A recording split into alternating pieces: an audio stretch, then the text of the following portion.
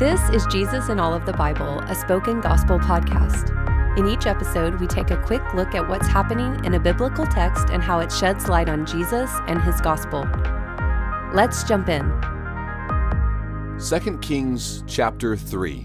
What's happening? Infamously wicked Ahab has died, and his son Jeroboam has taken the throne. While he's a marginal improvement on his father, Jeroboam's still at odds with God and his prophets. His father had annexed the neighboring nation of Moab and exacted steep taxes. But with Ahab dead, Moab's king rebels.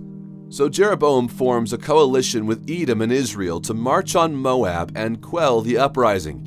But 7 days into the march, there is no water for their troops or animals. One member of the coalition believes God is trapping them, and in fact, he will very soon.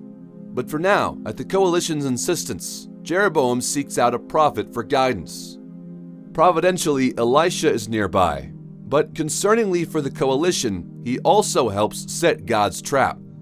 Elisha prophesies God will miraculously provide water in the wilderness and will give Moab into their hands. But Elisha also predicts the coalition will cut down Moab's trees, plug its rivers, and pollute its farmland.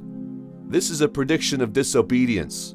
God's law specifically forbids this type of scorched earth warfare and comes with steep consequences. But these kings have forgotten this and don't think to interpret this prophecy any further. God's traps are set.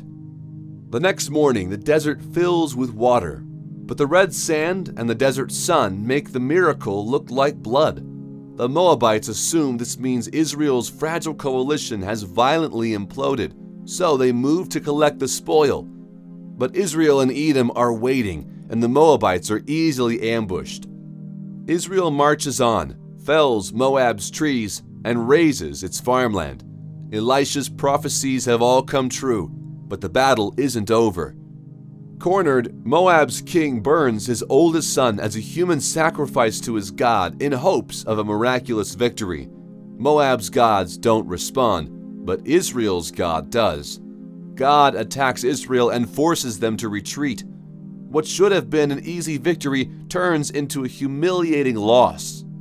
Furious at the coalition's selective hearing and neglect of his law, God uses Moab's idolatry and infanticide to judge the ambitions of Ahab's son.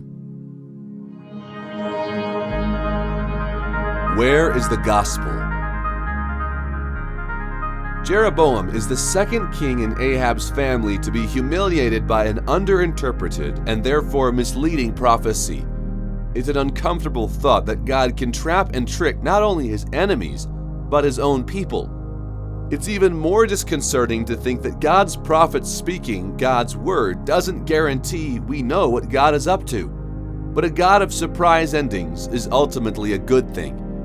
God is a God who upsets our expectations and turns things on their head.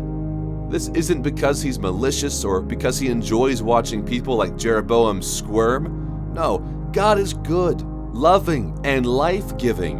God wants the best for his people, but God is also a God of the unexpected.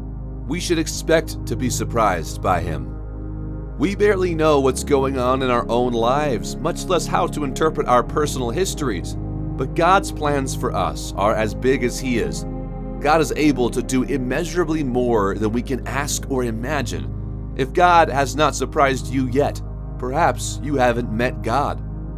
While God's surprises in 2 Kings 3 serve to trap evil kings, the Apostle Paul tells us that God is working all things for our good, including unexpected suffering and painful misunderstandings. God will surprise the corrupt and wicked with their humiliation. But for those who love God, we will not be trapped by our sin, but surprised by God's loving and sacrificial care. Unlike the Moabite king who sacrificed his son to coerce the gods and save his people, Jesus is the Son of God who saves his people by freely sacrificing himself. Jesus' death is not a manipulation of the divine, but the self-humiliation of God, so that forgetful, disobedient, and selectively hearing people might be given surprising, unexpected, and undeserved victory. If nothing in your life is going the way you expect, Trust that God will soon surprise you. See for yourself.